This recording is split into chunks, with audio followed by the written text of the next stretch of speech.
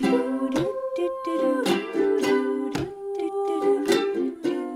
uplifter is a compelling leader who tries to breathe life and hope into people around them.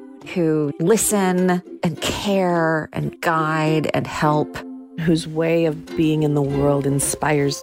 Who uplifts with humor and understanding. Who leads by example. Don't judge. Vulnerable. Bold determination. Who are here to create a better world. Who can learn and teach. Who encourages you. Who shines their light to lead other people.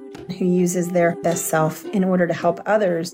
I found the life that I liked and I worked toward that. We are all uplifters. Mwah, big love. Hello, welcome to the Uplifters Podcast. I'm your host, Aranza Savas, and I've worked in coaching, research, and behavior change for the last 20 years, talking to the women who uplift and inspire us, but can also get stuck on their journeys along the way. In each episode, we talk to an inspiring woman about her journey and mindset to understand how she overcomes the inevitable obstacles we face so that she can keep moving forward. And today I am just beyond excited to meet for the first time today's guest. Now, I first heard about her when I read about her book, Staring Down a Dream, a Mom, a Marathoner, a Mission, about her 20-year journey to reach the starting and finish line of the Boston Marathon. I read about it. My first thought, honestly, was, did I write a book and forget? Because like Julie, I'm a mom. Like Julie, I'm a mom of 2 kids and I'm based in New York and I've run marathons for 20 years and I've had this one big goal of crossing the Boston Marathon finish line. And of course, anybody who knows me would say I'm on a mission. So when I read through Julie's book, I was honestly a little bit stunned to read how much more we had in common. Notably that of all the marathons in all the world, we qualified on the same day within minutes of one another at the same race. So to say that I feel a sense of kinship with her, even though I don't know her, is a bit of an understatement. But I'll tell you the thing that stunned me the most. Not that our lives have looked so similar in so many ways, but that the way we overcame this big hurdle in our lives, that we achieved this massive stretch goal for ourselves, was through the same mindset technique. And so today, in this episode, we're going to talk about what made the difference for Julie and I, in hopes that whatever dream you're chasing, maybe this story will help you find some fuel to power your progress. Julie, welcome. Thank you for being here. Thank you for having me. Oh my gosh. I love that intro. I got goosebumps. It's crazy. Honestly, Really? when I told my husband about you and my children, they were all like, Mom, did you write a book? And now I don't feel like I have to. Thank you for writing our book. Now, I think we'll cover in this that while on the surface there's so much about our lives and our relationship to running that is similar, there's also a ton that's very different.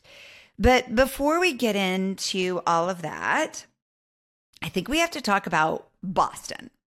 And for us, it's been this big goal off in the distance for years. But when I say Boston Marathon, I think for a lot of people, it's not going to have as much meaning. So maybe we ground ourselves in why that dream mattered first. What was it to you that made Boston so alluring that you chased it for 20 years? Oh, there's a lot there. I think the first thing is the women that came before us.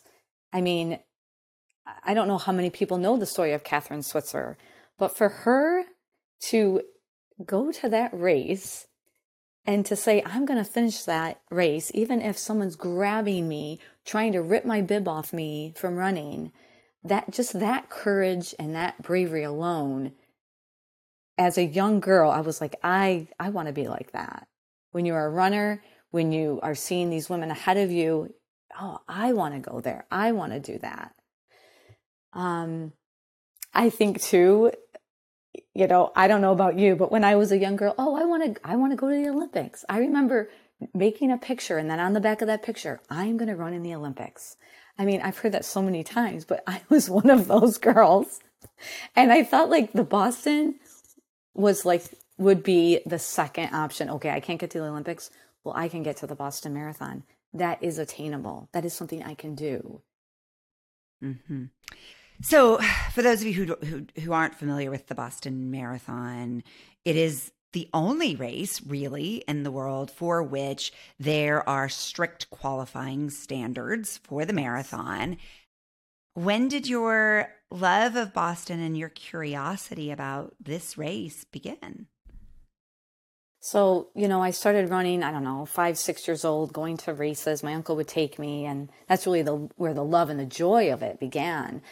It wasn't until I was in high school and started running for the team that, I would hear coaches talk about Boston. I would just hear people talk about it at races and in the running community. You would grab books and read about it. So I think just hearing it, and there was this, and again, for me, I felt like, okay, if I get there, then I will be loved.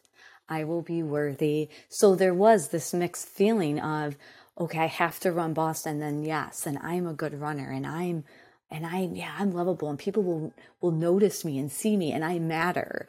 So there was, in that beginning part there in my young adult life where I felt like it was kind of my identity. If I can get there, then my life is going to change. Things are going to be better. And as my life progressed, I realized that none of that is true. But there was still this desire to run it, no matter what. I was like, I want to be there. I want to run it. And I think just accepting that no matter what happens through this journey, when I get there, the joy, just the pride in crossing that line. Mm-hmm. Mm-hmm. And so you ran your first marathon when you were quite young, a teenager. Mm-hmm. I was a high school senior, actually, and I ran that for a teammate of mine who passed away from leukemia. So I ran through team and training. And I think that also just spurred this too, that, I want to run this for maybe people that would have wanted to, that aren't able to. Mm-hmm. And I can do that. And it really powered, it sounds like, mm-hmm. your sense of purpose in racing. Yes. So from reading the book, I know that you ran that first marathon, you finished, you were like, wow, that was hard and amazing, and I can do this. And there is this big possible dream. If I'm not going to go to the Olympics as a marathoner, the next best thing is to chase Boston. Mm-hmm. Yes. And so you actually qualified not long after that. Right. So I qualified, it was my senior year of college. So I was just getting out of college for my 4 years, and I qualified. And then that's when my life just sort of went downhill, to be honest. Unfortunately. But this is where I learned and grew and did the work. But yeah, I was ready to go. I was ready to go to Boston in 2003. And I didn't physically get there till 2021. Oh How incredible is that? What a journey. Who knew? Yeah, no, I know. Who knew? And it's easy now to look back and be like, oh my gosh, you actually, I mean, that's a long time to want to get to one marathon. But it did. It meant more to me than just crossing. It meant a lot of things. Like I said, for other runners I knew that aren't here anymore, to prove to myself too that I can keep showing up and I can do this. Mm-hmm. And even through all the setbacks and the challenges, don't give up on those dreams. And to prove to your kids, I think you've said. Yes. Yeah. Yes. To show them that, yeah, we have this plan. We want all these things to go our way, but they're not always going to go our way, right? We know this. We know this as adults, but right, we're still like, wait, we're going to have a tantrum because that should have happened, right? And that's exactly what happened in 2003. Yes. Oh, yeah. So what got in the way? Pain got in the way. Yeah. And it was physical pain, mm-hmm. but it was the years of emotional pain that I was just shoving down and not acknowledging and not understanding the link, not understanding the mind-body connection. Yes, there's no separation.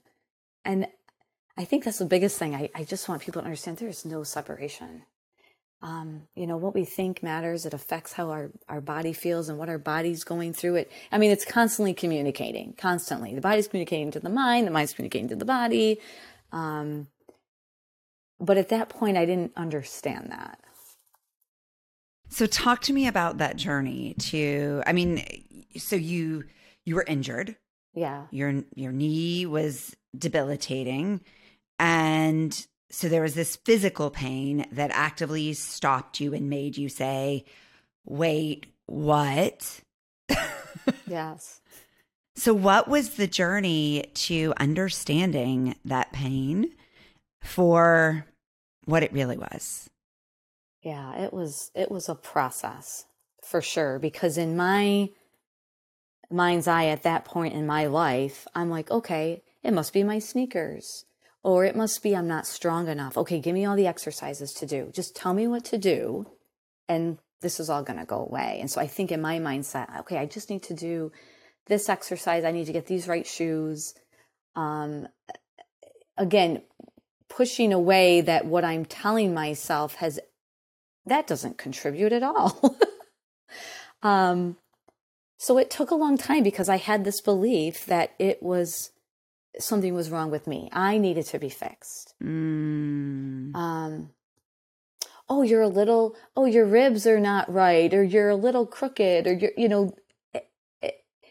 and not to dismiss any of those things, but some of those things are just you're not going to fix them. And to assume that we can is just setting me up for failure, because I can't change some of these structural things about my body. So it was going through seeing a lot of people, seeing a lot of different clinicians, going to physical therapy school, because I'm like, all right, I want to figure this out. I want to know what I need to do. What do I need to learn to help myself? And again, it always just kept coming back to the muscle, the ligament, a herniated disc. Oh, your sacroiliac joint isn't where it's supposed to be. So there's all these little things that I'm thinking, so I don't even want to go into all the gadgets and the things I bought. And at this point now, I'm a physical therapist. And to say that I was major imposter syndrome, because I'm thinking, okay, I'm having this pain and I can't even figure it out. How am I supposed to help my clients? So I'm up at night studying constantly, going to all the classes. I want to know everything so I can help these people and then in turn help myself. And it was never enough.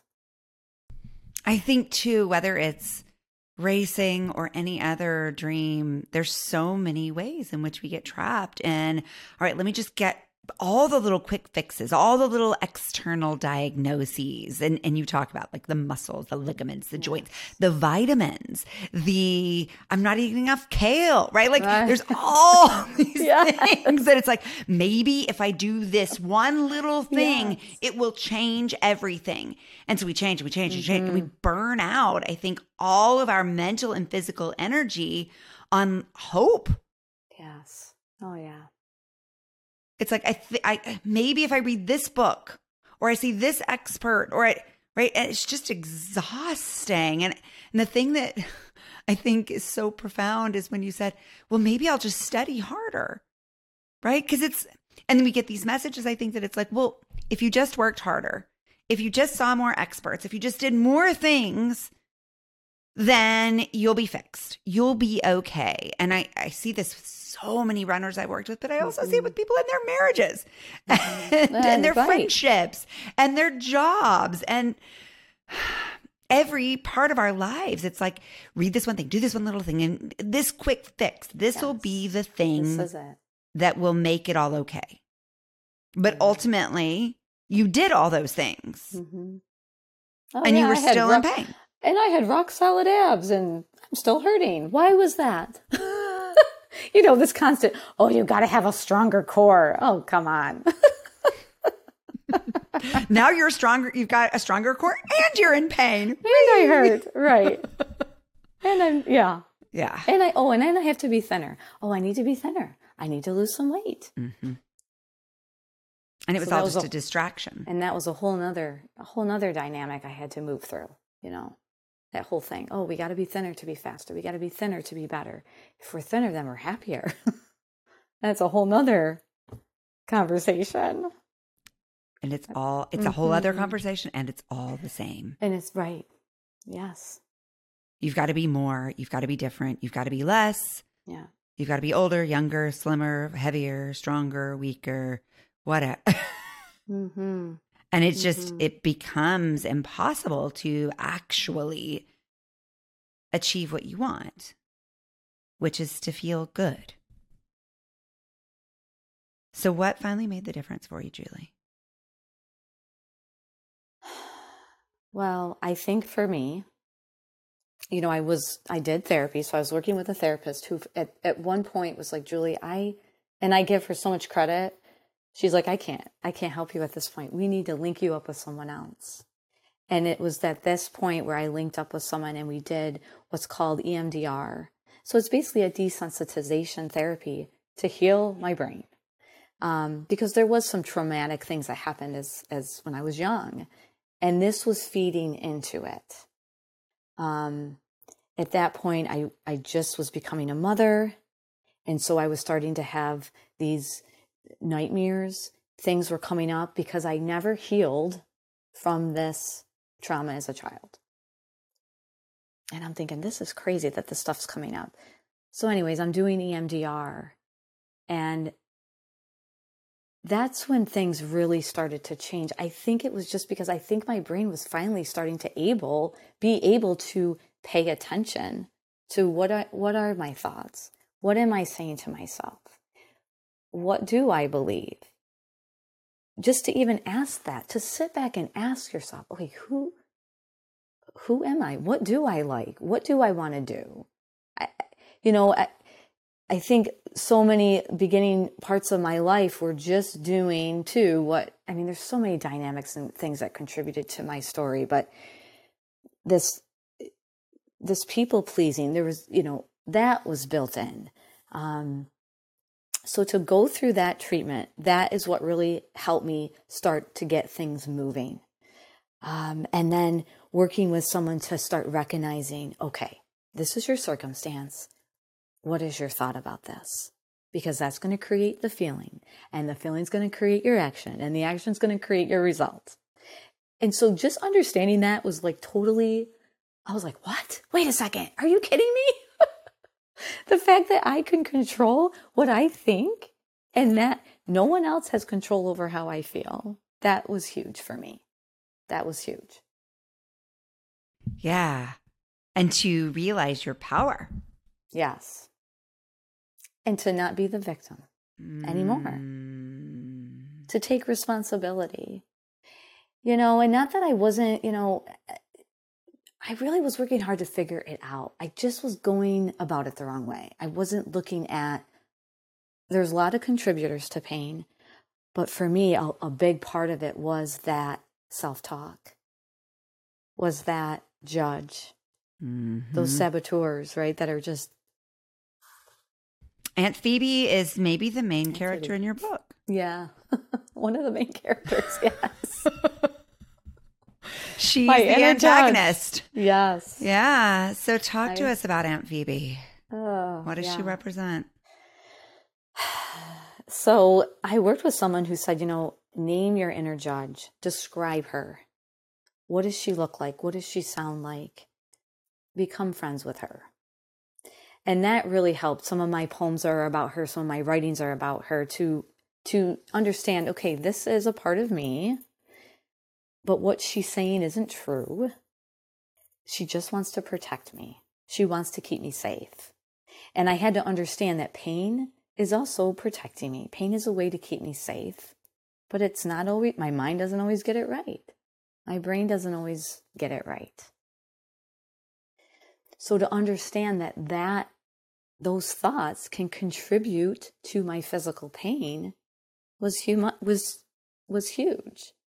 So to understand, okay, what is Aunt Phoebe saying here? Is this true? Is this outdated? Do I still want to believe this? Do I still want to keep saying this to myself? And a lot of the thoughts, I'm like, and where did this isn't even what I believe. This isn't even serving me anymore. So to be able to really sit with that and do that work was really healing. Yeah. And it goes back to those big questions you asked a minute ago. Who am I really? What do I really care about? Yeah. And not what have I absorbed through the messages I've gotten from coaches and parents and friends and media, but what's really true for me? And how do I let those thoughts guide my beliefs and actions as opposed to the thoughts and feelings I've absorbed through my circumstances? Yeah. And, if I want to feel more curious, because I want to feel curious about this pain or about what's going on. Well, what thought would I have to feel that? So be able to recognize too, what thoughts do I want to say? I mean, that's something we need to be deliberate about, because Aunt Phoebe, man, she is coming for me, and she is waiting on the side, just and I have to be like, okay, yeah, I hear you. No, not today.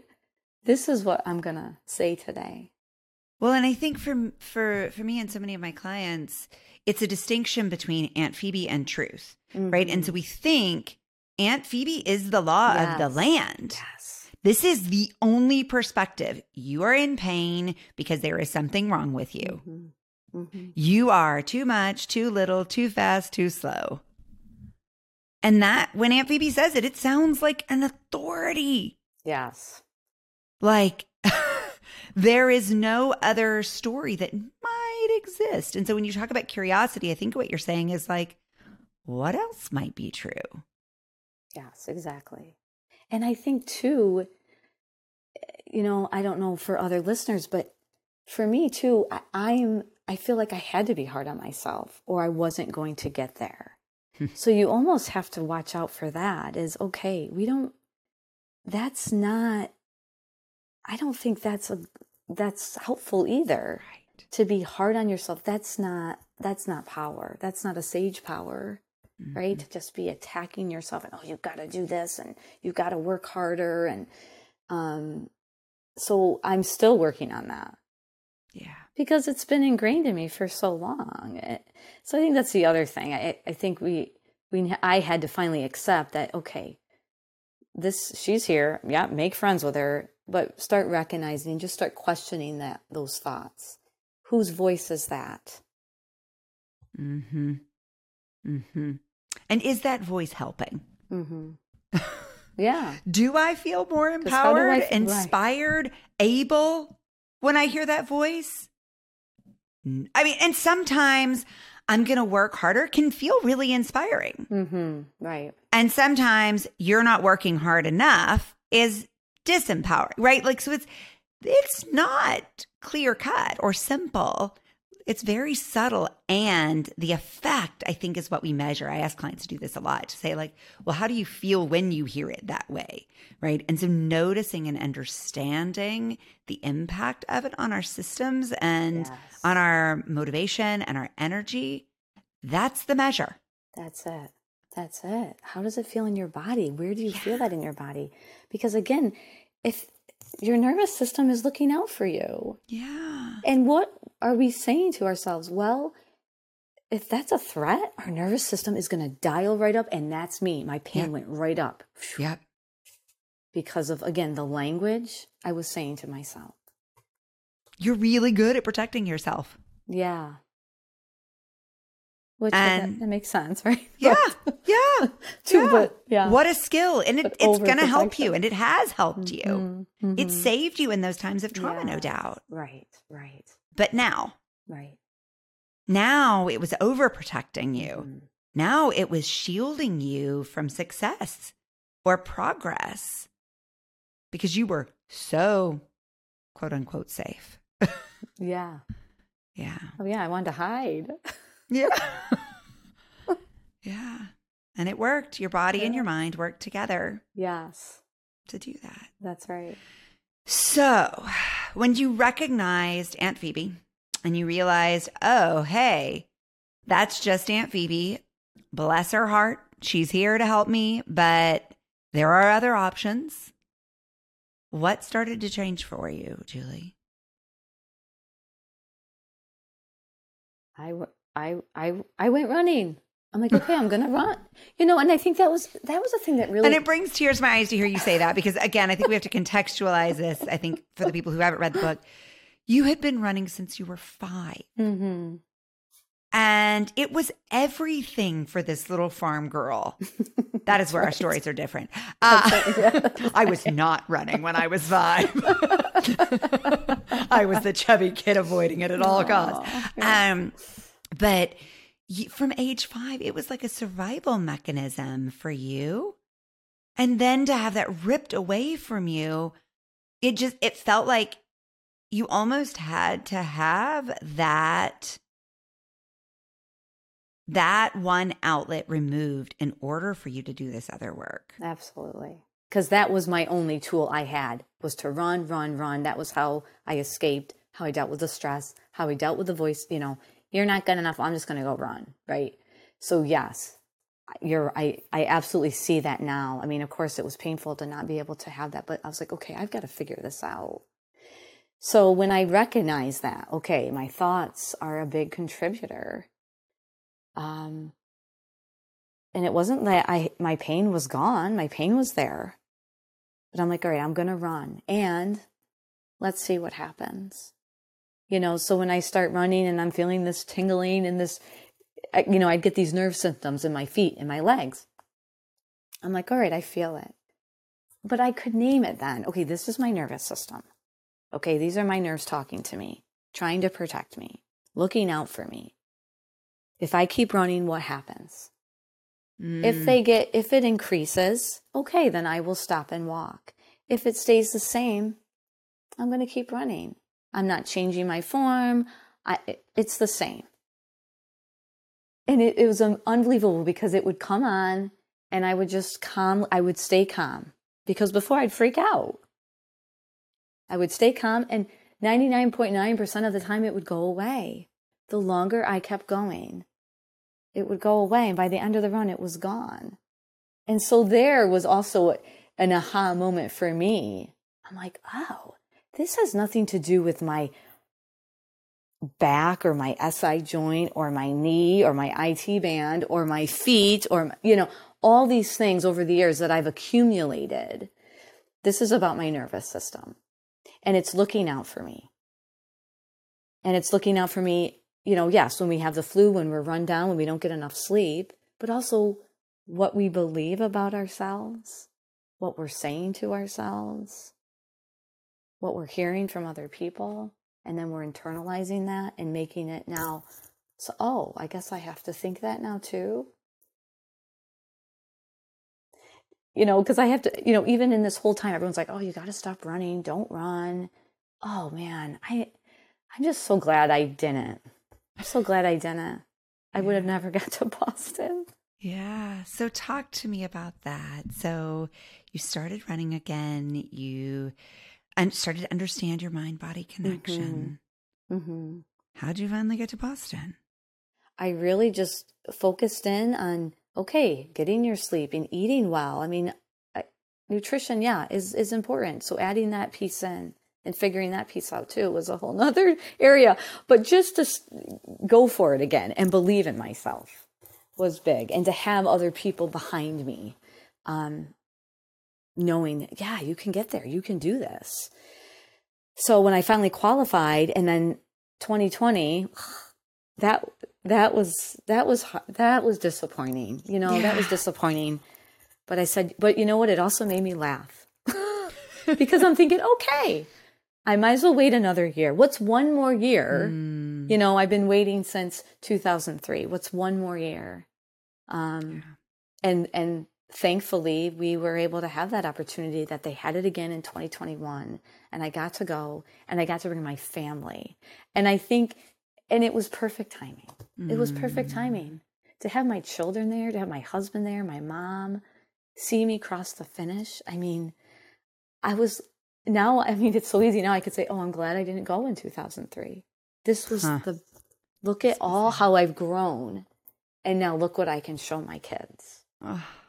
So that's the story I want to, Yeah. Well, and I think, and I said before that I have chased the same dream for 20 years.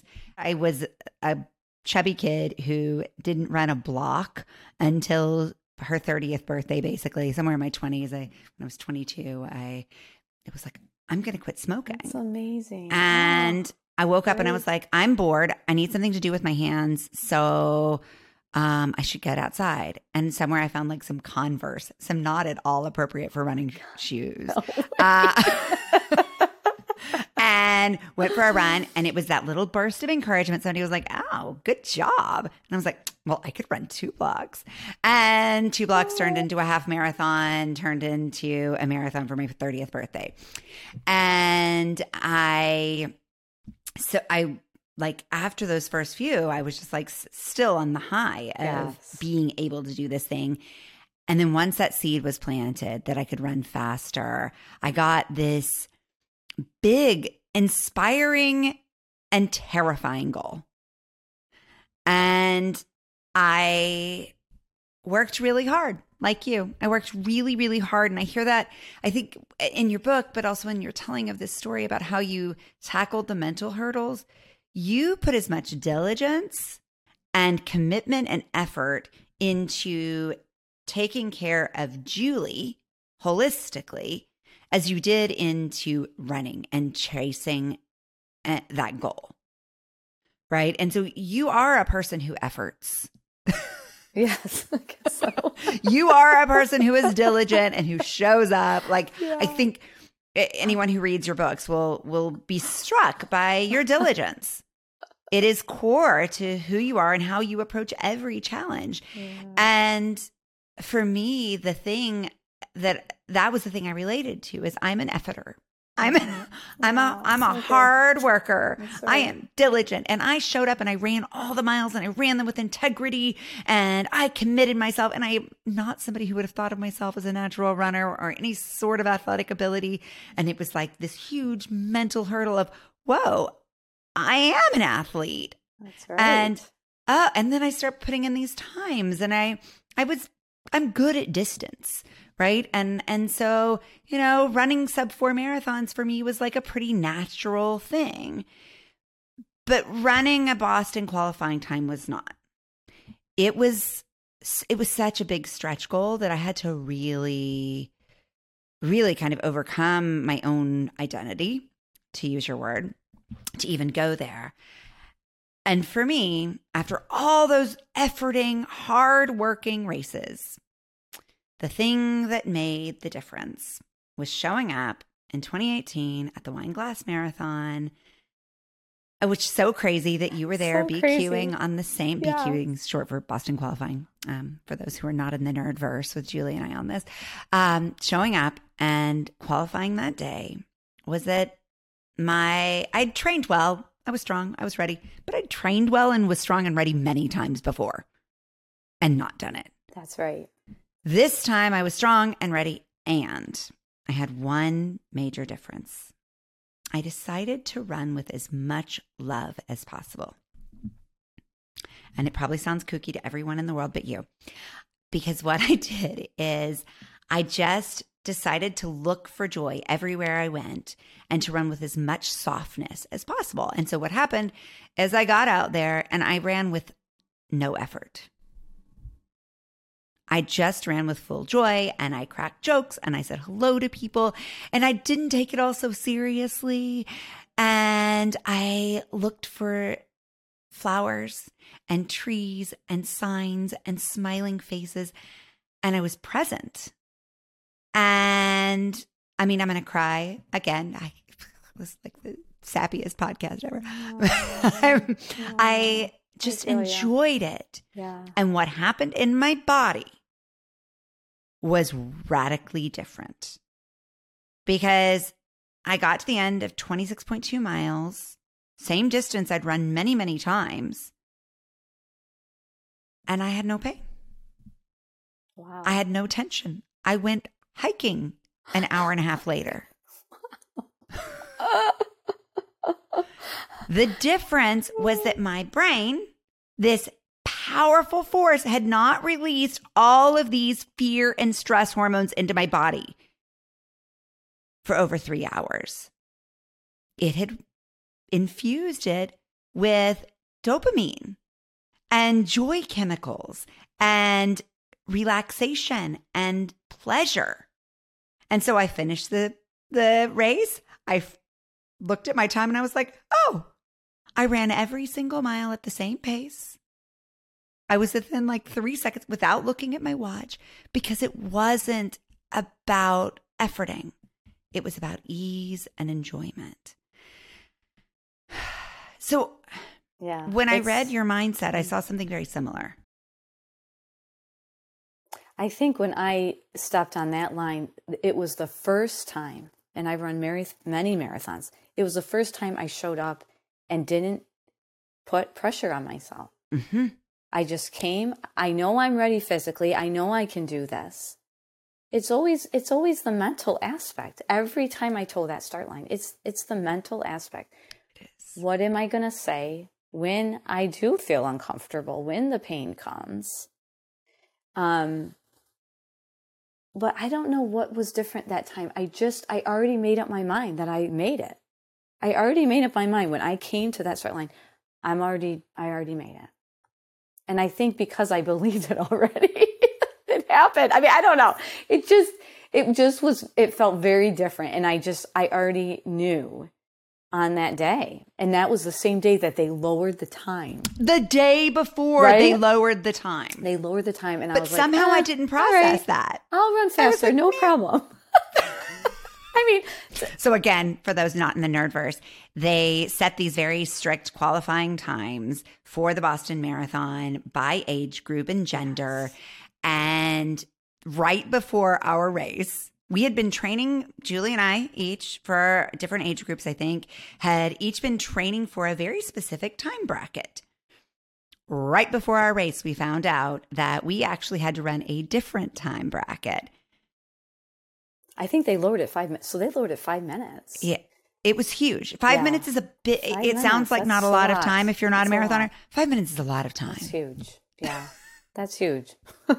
Because and the thing is, we want to get to Boston, when you feel like you need this 5 minute buffer time so that you know you're going to get in. Because, right, you can still qualify and you may not get in, right? And which is another similarity in our stories. Yes, that we both qualified the year before. In 2017, yeah, and we did not get in. Didn't get in because our buffers weren't big enough because so many other people had qualified. Gosh, that's so amazing. It's so weird that happened. That is. And I think pointing out this time change and the fact, like, as runners, we spend so much time thinking it's got to be the perfect day and the perfect conditions, and I've got to be wearing the perfect shoes, and there's got to be the right temperature and humidity, and it's not going to happen. And I think that's the thing. We have to, like, we can't, okay, these are the circumstances. What am I going to think about it?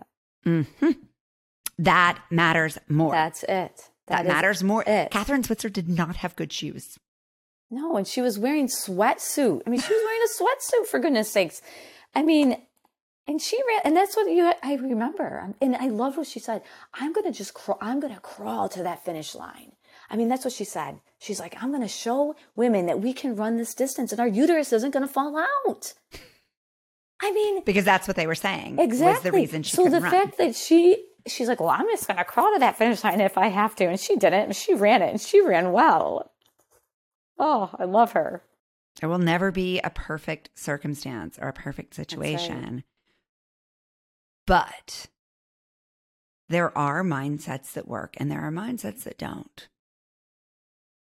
And even if efforting and working really hard and bearing down can get us there, it will not get us as far. Period. We will go further, we will go faster, we will feel better if we do it without all of that fear-driven efforting. Right. Absolutely. Because I think for both of us, behind all of those, I don't know, missed attempts, if that's the phrase to use for it, behind all those frustrations and all those disappointments, it was a fear of not succeeding. Mm-hmm. Yeah, a fear of not getting there. Yeah. Like, oh, am I not going to be able to get there? What the heck? It's not like I'm not working hard, right? It's not like I'm not. I have a little post-it on my desk. It's like all tattered and sad looking. And it says, what if it works? Mm-hmm. And I leave that there to remind me of how often we are driven by another voice, which is Aunt Phoebe saying, what if it doesn't work? What if you fail? Everybody's going to laugh at you. You're going to look like a failure. You're not going to belong. What has it meant for the rest of your life? To train your brain, to train your thoughts and your feelings and your action with the same attention that you did your body. Oh, I'm so glad I have this tool because it's helped my marriage. It's helped my parenting. I can teach my children. Hey, you have control over your feelings. Nobody else. When we were little, don't let them hurt your feelings. Well, they're not in charge of my feelings. I am. I'm in charge of how I want to feel. So to be able to give them that too. But I will say, whenever I do something I haven't done before, whenever I venture out there in this world, Aunt Phoebe's there. Yeah, sure. So I have to just keep, I don't have to sit with her as long as I used to. I would ruminate and, I am a lot better at that. It's training, right? Yeah, it is. It is a practice, just like running, just like writing. I mean, it's just, and anyone can learn it. That's the best part. It's a skill, but yes, daily practice. Moment by moment practice, right? In every situation. Yes. And it started with awareness for you of recognizing that Aunt Phoebe was even there. That's right. And what is she even saying? Because you just don't even realize those thoughts because they've just been replaying and they're on repeat, this pattern for so long. You really have to just sit with that first and understand what is even up there. Mm-hmm. Mm-hmm. But I will say, becoming a mom, that has been, my children have given me the opportunity to practice even more. Mm-hmm. Oh, because let me tell you, you're not doing this right. I'm not a good enough mom. All of that has been coming up. Yeah.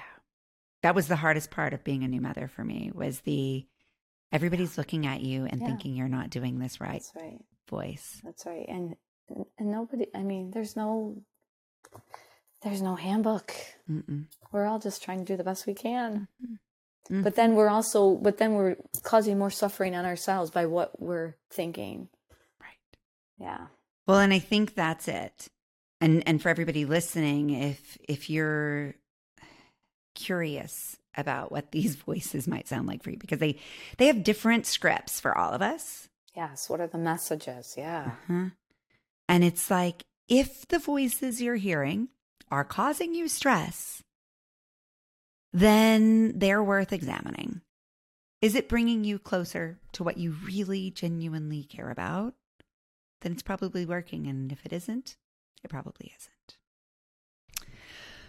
Oh, Julie, this is so healing and therapeutic and beautiful to get to talk to you about this. I will say I have not run the Boston course yet. I ran my 2020 with my family and friends around Brooklyn, and it was an amazing, beautiful day of celebration. And I have some unfinished business. I just got physical pain soon after that, and that's why. So this story too has me examining if maybe there's some work to be done to help heal my plantar fascia through the work that I'm doing on myself to maybe go there. But at the same time, I've also had some big conversations with myself about whether or not it's still what I really want and care about. There's so many things I want to put my energy and attention into now that I'm not certain that running more actually makes me feel better and makes me feel healthier and happier. And when I do an inventory of what I give and take for running marathons, the equation doesn't necessarily balance out in favor of my holistic well-being right now. And so that for me as a doer and achiever is a hard place to be. And I still don't know the answer, but maybe there will be a part 2 to this conversation. That's right. So in each episode, we do a quick lightning round. Tell me, Julie, what is one quick way you raise your own energy? Go outside and run or walk, but I got to be outside. For those of you following along and pulling together a playbook of these boosts, there is something about nature and movement that keeps coming up. Yes. Just saying. Boost. How do you boost other women? Listening. Listen. Just listen. I bet you're an amazing physical therapist. One little way you elevate your community, the planet, or the world, Julie? I guess it would just be share what I can give. Share what I can give. So if it's through poems or listening, whatever that is, yeah. And who's a woman who inspires you? Who you think might inspire us? Oh my gosh, there's so many. Who do I put on the spot here? Oh my God. I would say one woman who has really inspired me is Terry Tomoff. She is the author of The Focus Fight. Her son is a cancer survivor 5 times. And I met her through a writing group. And she is just amazing, inspiring, a go-getter, a mover and a shaker. I mean, she really inspires me, and I'm so blessed that our paths have crossed. Amazing. Mm-hmm. I can't wait to hear more about her. Yes. So, where do people find out more about you, Julie? Well, I am on Facebook, Julie B. Hughes. I also have a platform on Substack. So I share stories, poems, Monday through Friday. So they can find me there. It's Substack, Julie B. Hughes, and it's Run to Write. And I will be sure to add links to that to our show notes and link to through our Substacks. Great. So for all of you listening, please join Julie and I in conversation at Live Up Daily and at theuplifterspodcast.com, where all of our guests are gathering and together We are bringing our lived experience, our our challenges and skills for overcoming them into the conversation so that we don't all have to keep learning the same lessons on our own. We can learn from one another and through one another and hopefully tap into a little more belief, a little more ease. Yes, ease and flow. Yes. Ease and flow. To help us all move toward what really matters for us. So if this conversation has been helpful to you, please share it with the women who you love, the women who inspire you, so that we can all keep rising higher together.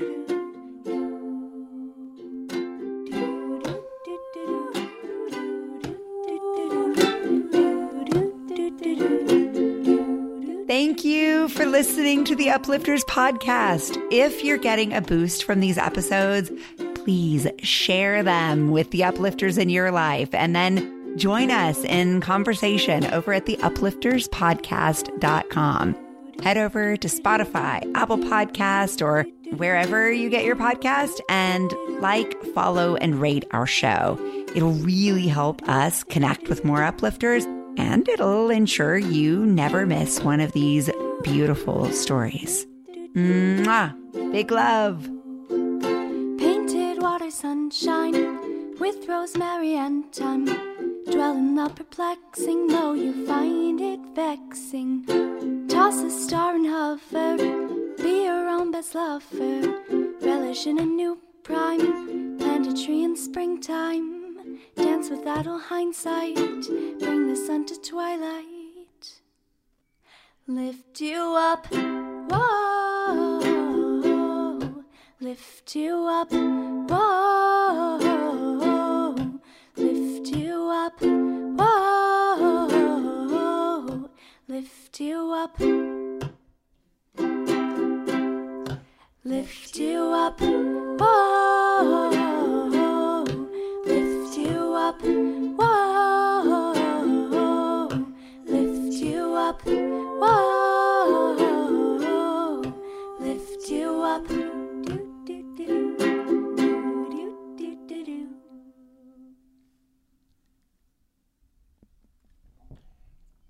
Beautiful. I cried. It's that little thing you did with your voice. Right, in the pre-chorus, right? I was like... Mommy, stop crying. You're disturbing the peace.